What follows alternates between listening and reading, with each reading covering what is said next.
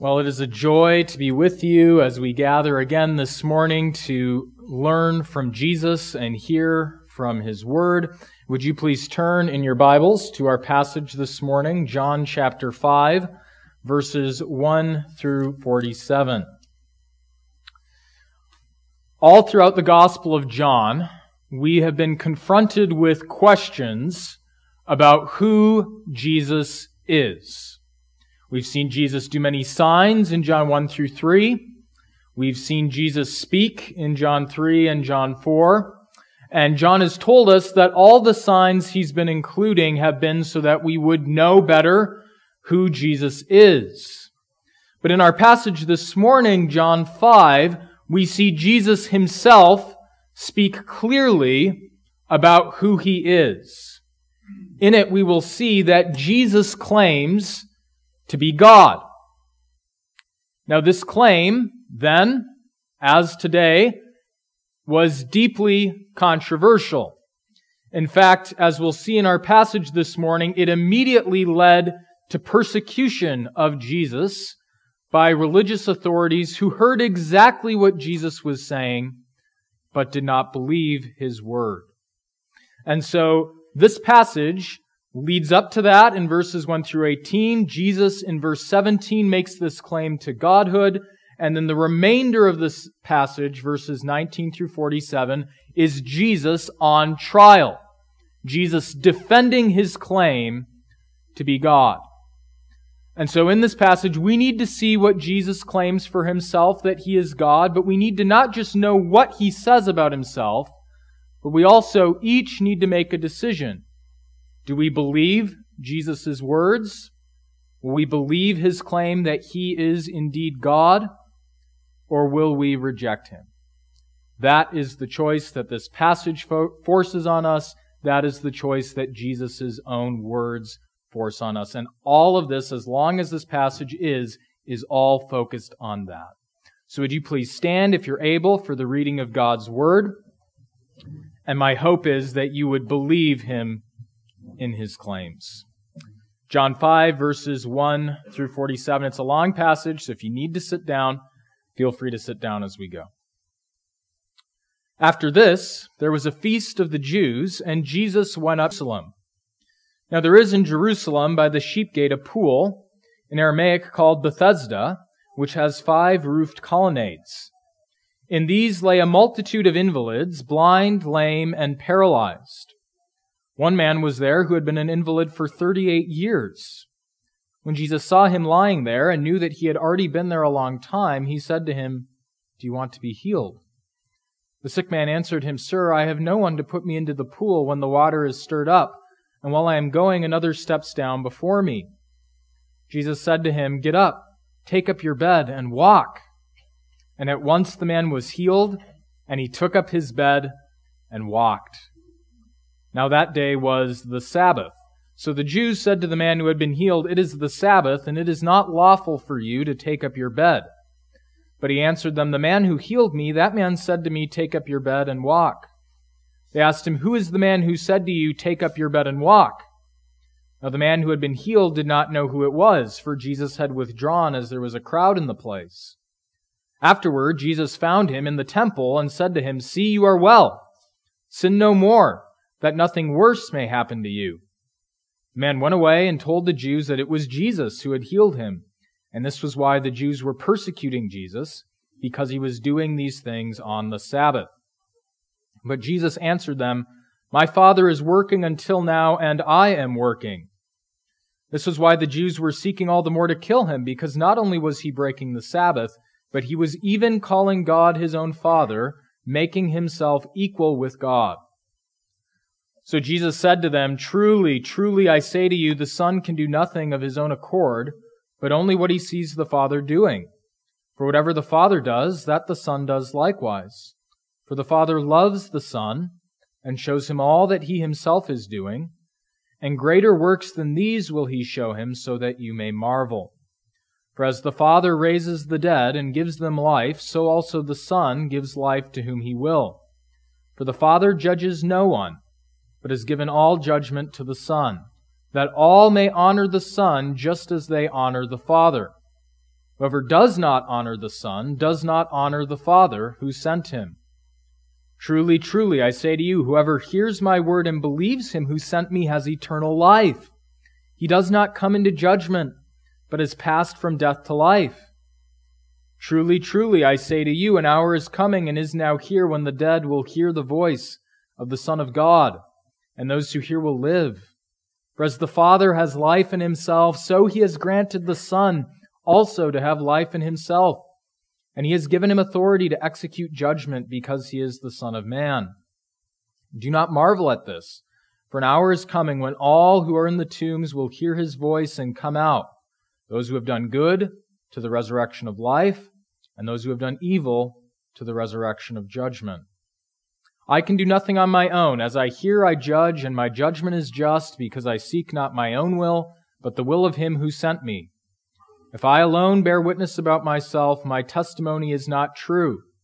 There is another who bears witness about me, and I know that the testimony that he bears about me is true.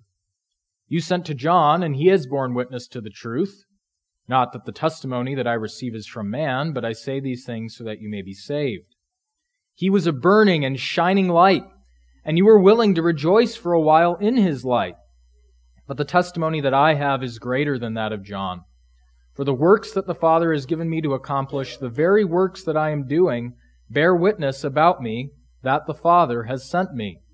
And the Father who sent me has himself borne witness about me. His voice you have never heard, his form you have never seen, and you do not have his word abiding in you, for you do not believe the one whom he has sent. You search the Scriptures because you think that in them you have eternal life, and it is they that bear witness about me, yet you refuse to come to me that you may have life. I do not receive glory from people, but I know that you do not have the love of God within you. I have come in my Father's name, and you do not receive me. If another comes in his own name, you will receive him. How can you believe when you receive glory from one another and do not seek the glory that comes from the only God? Do not think that I will accuse you to the Father. There is one who accuses you, Moses, on whom you have set your hope. For if you believed Moses, you would believe me, for he wrote of me.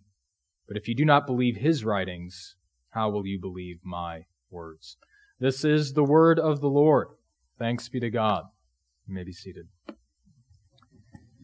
This is obviously a long passage, and I know it's a lot of ground to cover in one sermon, but I felt it was important to treat this as a whole because it is all one long section focused on the truth that Jesus is God.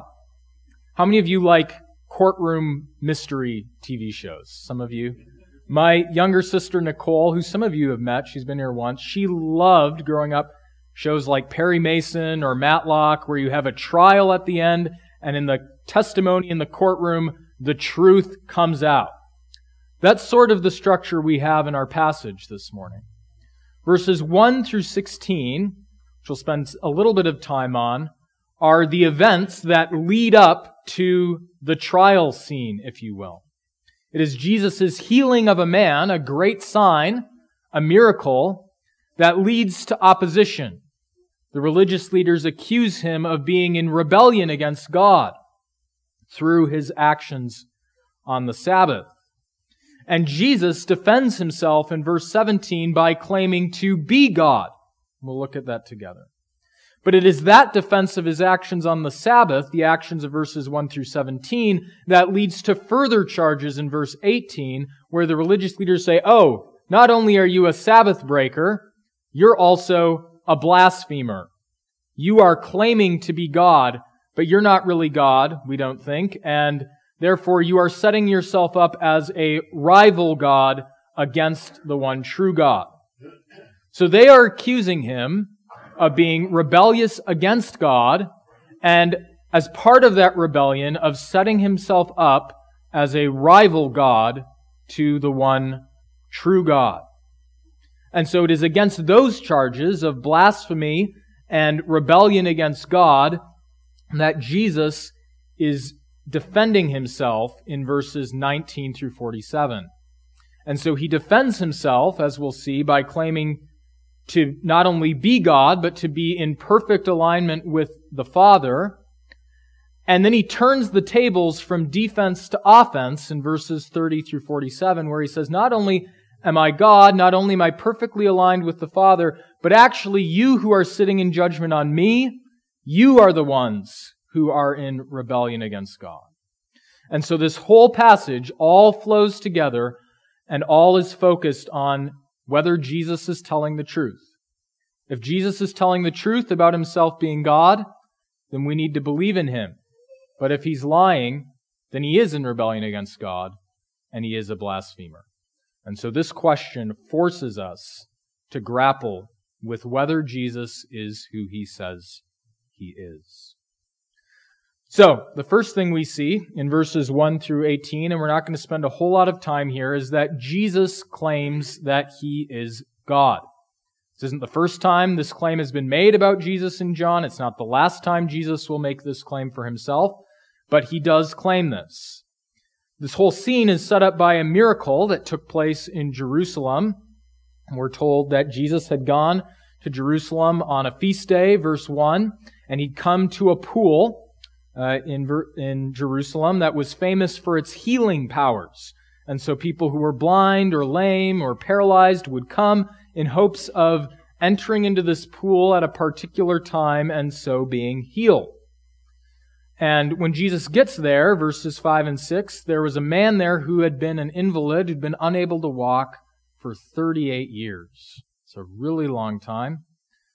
And Jesus seems to have compassion on him. Verse 6, we read, Jesus saw him lying there and knew that he had already been there a long time. So Jesus sees him. Jesus sees the suffering he's been going through. And Jesus asks him, do you want to be healed? The man says, well, I've been unable to be healed. I'm always too slow. I'm paralyzed, so no one helps me get into the pool, and so I'm stuck here. And what does Jesus say to him? Verse 8, get up, take up your bed, and walk. And at once the man was healed, and he took up his bed and walked. Now, so far, so good, right? This seems like a beautiful story of Jesus having compassion on someone, of Jesus doing a miracle, a sign that points to his identity as the Christ. The Christ was spoken of as one who would heal the lame and open the eyes of the blind. But there's a twist. Verse 9, now that day was the Sabbath. And evidently what Jesus did here is controversial because the religious leaders, verse 10, see this man healed and see him walking and carrying his mat on the Sabbath, and they confront him. And they say, it is the Sabbath, and it is not lawful for you to take up your bed. And what's going on here? Well, in the Old Testament, God had set aside one day, the Sabbath, which was to be a holy day of rest to God. And there were rules in the Old Testament that prohibited certain activities, especially work. For example, in the Old Testament, it talked about how you weren't to go gather firewood on the Sabbath, and to carry that firewood, that was considered work on the Sabbath, and you were to rest and honor God with your rest. Now, over time, the religious leaders of Israel had added all kinds of extra laws to the Sabbath, and they had said, well, if you can't carry, one of the laws was if you can't carry firewood on the Sabbath, then you can't carry anything heavy on the Sabbath, no matter what it is. And so when they see this man carrying his mat, as Jesus had told him to do, they say he's breaking the Sabbath, even though nothing he's doing actually violates anything in the Old Testament. And so they confront this man, and he deflects. He answers them, verse 11, the man who healed me, he told me to do this. He told me to take up my bed and walk. It's not my fault. He told me what to do. And they asked him, well, who was it? Who told you to do this on the Sabbath? He's like, I don't know the guy. I don't know who it was. And we're told, verse 13, this was in part because he didn't know who Jesus was. So this isn't some sterling example of faith or of someone knowing Jesus really well or necessarily of courage under pressure. He's kind of just like, I don't know. This guy told me to do it. I did it. I don't know who he is. Leave me alone. Afterward, we're told, verse 14, Jesus found him in the temple, and it seems that he confronts this healed man. He says, see, you are well. Sin no more, that nothing worse may happen to you. So evidently this man had been sinning in some way. and that had led to his paralysis. Scripture doesn't say that all suffering that we go through is the result of sin, but sometimes it is, and that seems to be the case with the man. So Jesus talks with him, confronts him, and does the man say, "You're right, Jesus, I'll follow you, I will believe in you, I'll turn from sin"? Is that what he does? No. Verse 16, what's the first thing he does after Jesus returns to him? Now that he knows it's Jesus, he books it to the religious leaders and tells them that it was Jesus. He snitches, if you will. As the man went away and told the Jews that it was Jesus who had healed him.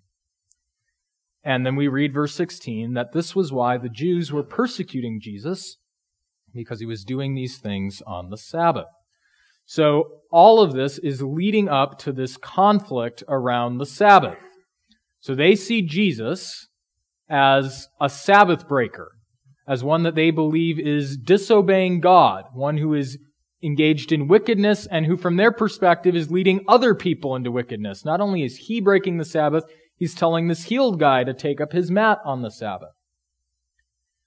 And it is Jesus' response to them that just heightens things further. Verse 17, Jesus answered them, "My Father is working until now, and I am working." Here Jesus is claiming the privileges that belonged only to God. In Jewish thought, there was a long-running debate at the time about, does God have to rest on the Sabbath? They said, we all have to rest on the Sabbath, but does God rest on the Sabbath? And the rabbis at the time concluded no, because if God were to rest on the Sabbath, then the world would fall apart, because he's sovereign and he sustains everything and he brings the sun and the rain. And so they'd reached the conclusion that all human beings needed to keep Sabbath, but that God did not have to rest on the Sabbath. And so when Jesus in verse 7, and they taught that the Father was always working even on the Sabbath. And so when Jesus answers them and says, "My Father is working until now and I am working," he's not saying I didn't do something on the Sabbath. That's not his defense. He's saying, my Father works on the Sabbath and I work on the Sabbath. He's saying, I am allowed to work on the Sabbath. I have the privileges of working on the Sabbath. And for Jews, the only way that would be true is if Jesus is God. So Jesus is claiming the privilege of God to work on the Sabbath as his defense. He's saying, I'm God, and therefore I can do this. And it's clear that the Jews know this is exactly what he's saying. We read verse 18, "This was why the Jews were seeking all the more to kill him, because not only was he breaking the Sabbath, but he was even calling God his own Father, making himself equal with God." So they see in Jesus' words a claim to be God. And they say, you're blaspheming. You are setting yourself up as a rival to the one true God in their view. And so we need to get this clear in our minds. Jesus claims to be God. He claims it here when he claims the privileges of godhood in John 5:17. He'll claim it later in John 8 where he says, "Before Abraham was, I am." John, the narrator, claims that Jesus is God in John 1:1 when he says, "In the beginning was the Word, and the Word was with God, and the Word was God."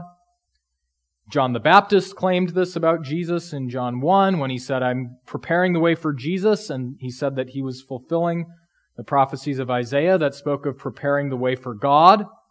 And so Jesus is claiming he's God. John, the narrator, claims Jesus is God. John the Baptist claims Jesus is God. And there's no question here about whether that's what Jesus is claiming. Even the Jews realize that Jesus is claiming to be God. They don't say, no, he didn't really say that. They know that's what he's saying, and that's why they're even more angry with him in verse 18 and why they want him killed. Because they believe that he is lying. They don't believe his word. They think he is rebelling against God and setting himself up as God's rival. Now, if Jesus is wrong in his claim to be God, then they're right. If Jesus claims to be God and is not truly God, then he is a blasphemer. If Jesus claims to be God and is not truly God, then he is setting himself up as a rival to God. But if Jesus is telling the truth, and he is indeed God, then that changes everything. And Jesus is then going to go on in the remainder of our passage to defend his claim. He's going to defend it in two main ways. The first is he's going to continue to say that he does things and is deserving of things that only God does, like give life. He's going to say he is to be honored as the Father is honored, so a claim to equality. But he's also going to claim that he is in alignment with the Father. So their claim is that he's disobeying God and that he's setting himself as a rival against God. They're butting heads. He's going to say, no, I and the Father are in alignment. And it's actually you who are rejecting me, who are opposed to God. So let's walk quickly through what Jesus says. And we won't cover every nuance of it, but we'll try to work our way through it. First thing we see in Jesus' defense is that he is aligned with the Father. And we see this in verses 19 through 29. Notice what Jesus says, verse 19. Truly, truly, I say to you, the Son can do nothing of his own accord, but only what he sees the Father doing. So remember, the context is Jesus is defending his actions, and defending his actions by claiming that he's God. And he says, I'm not kind of lone rangering it off on my own. I'm not doing anything that runs contrary to the will of the Father. I only do that which I see the Father doing. I only do that which is in alignment with him. For whatever the Father does, that the Son does likewise. He says, I'm not rebelling against God, not rebelling against the Father. I'm not in opposition to the Father. We are aligned. And then he goes on to speak of the close relationship between the Father and the Son. He says, verse 20, for the Father loves the Son and shows him all that he himself is doing. So the Father loves the Son. This is speaking of the relations within the triune Godhead. The Father shows the Son all that he himself is doing, and he actually will show the Son greater works that the Son might do, that other people might see and be astonished. So he's saying, I and the Father, we're in alignment. The Father loves me, I love the Father, the Father shows me, and I do what the Father does. There's no conflict between us. He's saying, we're not enemies. I'm not a rival God to the Father. I'm certainly not rebellious and disobedient against the Father. He continues, he says that the Father raises the dead and gives them life, so also the Son gives life to whom he will. Now here, again, we have Jesus saying that he does things that Jews believed only God did. So many of the rabbis at the time taught that only God had the power to give life, that only God had the power to bring the dead and to raise them. And so here Jesus is claiming for himself divine privileges, divine responsibilities that belonged only to God. And the Jews would have known this. But he's not claiming that he's exercising these apart from the will of the Father. He's saying, I'm exercising these divine activities in concert with the Father. And then he goes on to say that the Father entrusts judgment to the Son. Verse 22, for the Father judges no one, but has given all judgment to the Son. So again, we have this, they're aligned, right? The Father and Son aren't at cross purposes. They're working together. And the Father has entrusted the Son with all judgment. And we go on to read 23. Why has the Father entrusted the Son with all judgment? That all may honor the Son, just as they honor the Father. So this makes clear that the Son is not subordinate to the Father. It's not like the Father is God and the Son is not, or that the Father is worthy of greater honor than the Son. Jesus says the Son is to be honored just as the Father is honored. There's an equality. He's saying that he is worthy of the same honor as the Father, which indicates that he's God, but also that they're aligned. And then we continue on. He says, whoever does not honor the Son does not honor the Father who sent him. So to reject the Son is to reject the Father. And he goes on to say, truly, truly, I say to you, whoever hears my word and believes him who sent me has eternal life. He does not come into judgment, but is passed from death to life. So there's all this emphasis that he makes that he is in perfect alignment with the Father, and that he is worthy of the same honor as the Father, that he does the same things that the Father does. And so in all of this, Jesus is both claiming to be God, so he's rejecting the charge of blasphemy, but he's also claiming to be in alignment with the Father in such a way that the charges that they're leveling against him, saying that he is an enemy of God or disobedient or rebellious, he's saying that those claims are false. Because he's only doing what the Father has entrusted for him to do. He's only doing that which is in line with the Father. He is in perfect alignment with the Father because he is God, just as the Father is God. Now, you might notice, if you're one of these religious leaders who's sitting in judgment on Jesus, if what Jesus is saying is true, you might be sweating a little bit. If it's true that all judgment has been entrusted to Jesus and you're sitting in judgment on him, that might not be the best place to be. And Jesus makes clear that those who believe him and believe his word are those who believe the Father. They're the ones who believe the Father who sent him. And that those who don't honor the Son don't honor the Father. So if Jesus is right that he and the Father are aligned, that he's only doing what the Father has told him to do, and then you're rejecting what he's doing, you're not just rejecting Jesus, you're rejecting the Father.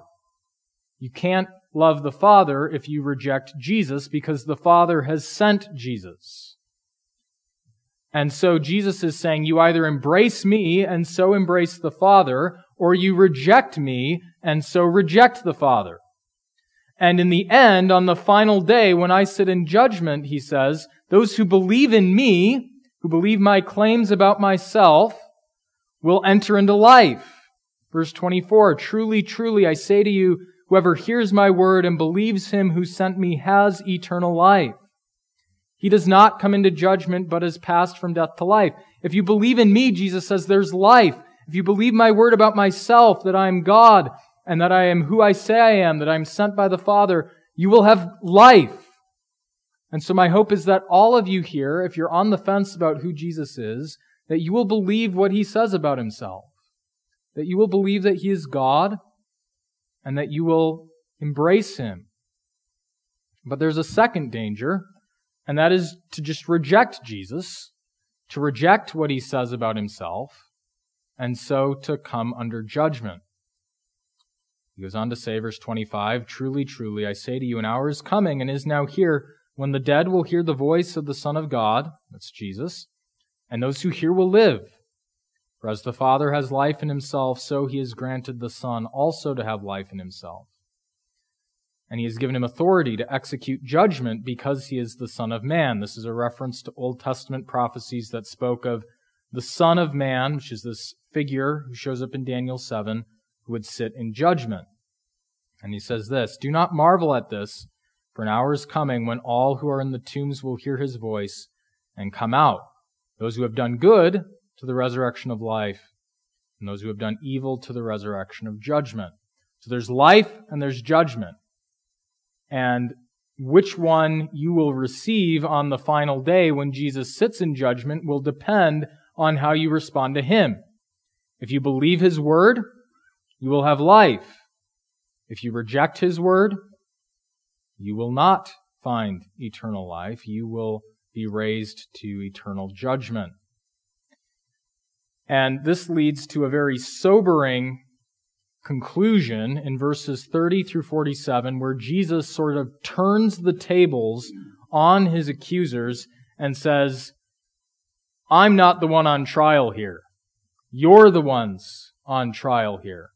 Because the Father has witnessed to me, John the Baptist has witnessed to me, the Scriptures have witnessed to me, Moses has witnessed to me. He's saying you've had all these witnesses who God has sent who are pointing you to me, and yet you're rejecting me. And so when you reject me, you're not just rejecting me, the Son, Jesus says, you're actually rejecting the Father, and so you are coming under judgment. He ends on a warning against rejecting the Son, and so rejecting the Father. Notice what he says, verses 30 through 47. He says, I can do nothing on my own. As I hear, I judge, and my judgment is just, because I seek not my own will, but the will of him who sent me. So here again, he's emphasizing this. He's saying, I'm not off on my own. I'm not doing anything that contradicts the Father's will. I'm in perfect alignment with him. As I hear, I judge. I'm not seeking my own will, but the will of him who sent me. And then he goes on to list a number of witnesses that they have rejected. He says, don't just take my word for it. Verse 31, if I alone am the one bearing witness, my testimony is not true, but there is another, referring to the Father, who bears witness about me, and I know that the testimony that he bears about me is true.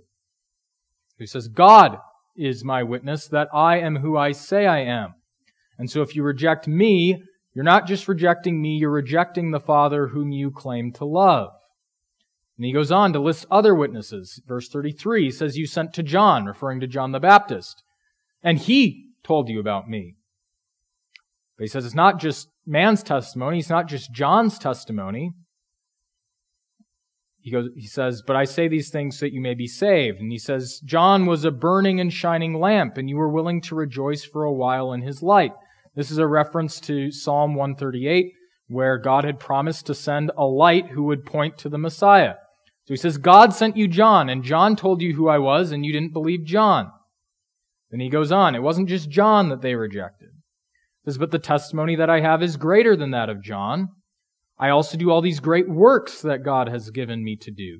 Verse 36, for the works that the Father has given me to accomplish, the very works that I am doing, bear witness about me, that the Father has sent me. So he says, I'm doing all these works that the Father has sent me to do. They're in alignment with the Father. They are fulfilling these Old Testament prophecies that you should know about. But you've rejected the messenger God sent John. You've rejected the signs that I'm doing that God has given me to do, that the Father has given me to do. Jesus is also God. He says, you've rejected John's testimony. You've rejected the sign testimony that the Father has given me to do. Verse 37, he says, the Father who sent me has himself borne witness about me. So you're rejecting the Father's voice. His voice you have never heard, his form you have never seen. So you've rejected the testimony of John sent by God. You've rejected the testimony of the signs I do that were given to me by the Father. You've rejected the testimony of the Father himself. Goes on to say, you've even rejected the Scriptures' testimony about me. The Scriptures given by God point to me, Jesus says. He says, I know you don't love the Father because you don't have his word abiding in you, for verse 38, because if you did, you would receive me. Verse 39, you search the Scriptures because you think that in them you have eternal life. He says, you guys are the religious experts. You're the ones with your fancy degrees. You spend all your time poring over the Old Testament, and you think that in them you have eternal life, that you're right with God and you're finding the truth. But they, Jesus says, bear witness about me. And yet you refuse to come to me that you may have life. He says, you're the experts. You know this book that's all about me, and you know it backwards and forwards, but you still won't come to me and believe. And he goes on to say, this is really not because of something wrong with me. It's something wrong with you, Jesus says. He says, the reason that they aren't embracing him, the reason they're rejecting him and so rejecting the Father is because they don't love the Father in the first place, even though they claim to. He says, I do not receive glory from people, but I know, verse 42, that you do not have the love of God within you. I have come in my Father's name, and you do not receive me. He says, if you loved the Father, who you claim to know from the Scriptures, you would love me, and you would welcome me. But the problem is really that you don't love the Father, and that's why you don't love me. Rather, you just love yourselves. Verse 44, he says, how can you believe when you receive glory from one another and do not seek the glory that comes from the only God? He says, you're studying God's Word, but not because you love God, because you love being the important religious scholar, the one everyone respects. He says, you don't love the Father, and that's why you don't love me. Because to reject Jesus is not just to reject Jesus, it's to reject the Father. And so our response to Jesus shows our response to the Father. And Jesus says, I'm not the one on trial here. You are the ones on trial because by rejecting me, you show that you reject the Father, as evidenced by you rejecting all the ways that he's told you about me. You rejected John, you rejected the Scriptures, you rejected my works, you reject all these things because you reject the Father. And he concludes with a sobering indictment. Verse 45 through 47, he says, there is one who accuses you, Moses, on whom you have set your hope. For if you believed Moses, you would believe me, for he wrote of me.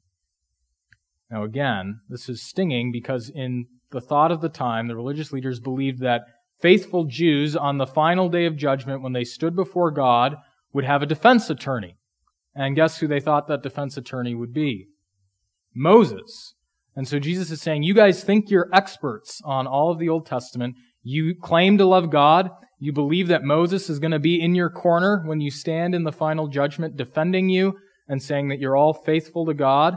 But really, he's not going to be on the defense's bench. He's going to be the prosecuting attorney. He says, Moses will not defend you on the final day. Moses even now is indicting you in the court of heaven. He's prosecuting a case against you because he wrote everything he wrote about me to point to me. All the Scriptures point to me, Jesus says. They're all looking to me. And if you love the Father, and if you actually love the Scriptures, Jesus says, you would see that. But because you don't love the Father, you don't love me, Jesus says, and because you don't love me, it shows that you don't really love anything that you claim to love. You don't love God. You don't really love His Word. You don't love what Moses wrote you. And so Moses will be your prosecuting attorney. He's the one who's going to argue the case against you. I won't have to do it because Moses will do it, Jesus says. So what are we to do with all of this? First, we ought to believe Jesus' word. Jesus is God. He claims this. He showed it through His works. He was pointed to in the Old Testament by Moses and by others. The Father testified about Him. John the Baptist testified about Him. John's Gospel testifies about Him. We need to believe that Jesus the Son is God. We need to believe His Word. And if we do believe His Word and we do embrace Him, it shows that not only do we love Him, we love the Father. But if we reject Jesus, we aren't just rejecting Jesus. We're rejecting the Father. Now, most of us are not Torah scholars. We don't live in that world. But there are many, perhaps some in this room, many in our town, who would reject that Jesus is God. For example, down the street on Canton, the Mormon Church would reject that Jesus is God. Down the highway, down by Fall River Health, the Jehovah's Witnesses would reject that Jesus is God. There are many in our community, perhaps some in this room, who reject this. But to reject that is not just to reject Jesus' deity. It's to reject what this whole book is about. It's to reject the Father who wrote this book. It's to reject the Son who is held up on display in this book. And it's not just to get something wrong. It's not just to make an error. It is to willfully reject God and to come under judgment. It's a serious matter, and it's something that we need to get right. Whether Jesus is God or not is not something we can agree to disagree on. It's not a negligible matter. It's not something that isn't really all that important, some academic question for scholars and theologians to debate. It is at the core of our faith. And our response to Jesus is everything. It's the difference between life, when He sits in judgment, and death. It's the difference between salvation and damnation. And so we need to have a clear picture of this. We need to know that Jesus is God. We need to honor Him just as we honor the Father.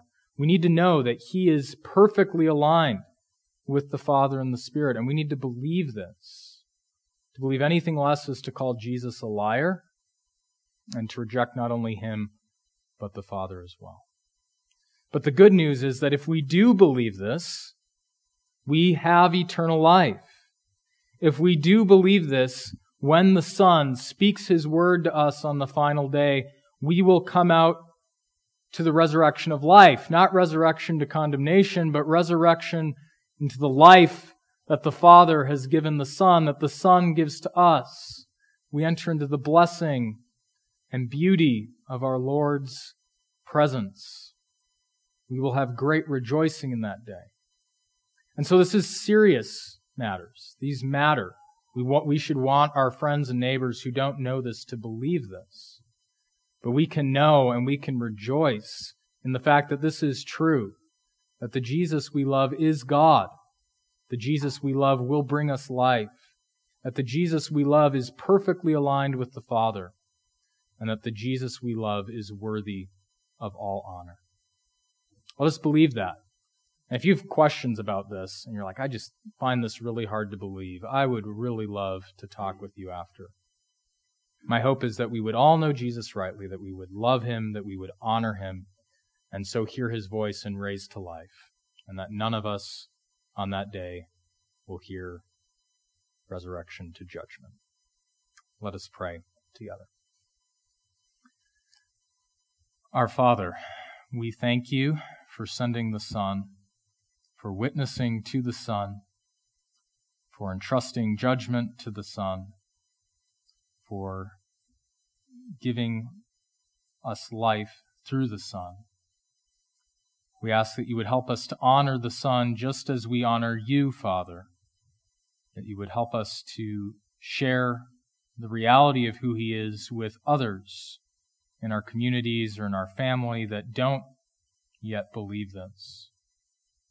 We ask that if there are any here today who don't yet believe that Jesus is the Son, who are rebelling against You in that way, that they would cease to reject You, Father, by rejecting the Son, and that they would instead honor the Son and enter into life, honoring You through that. We ask all this in the name of Jesus, the Son, true God of true God. Pray this in His name. Amen.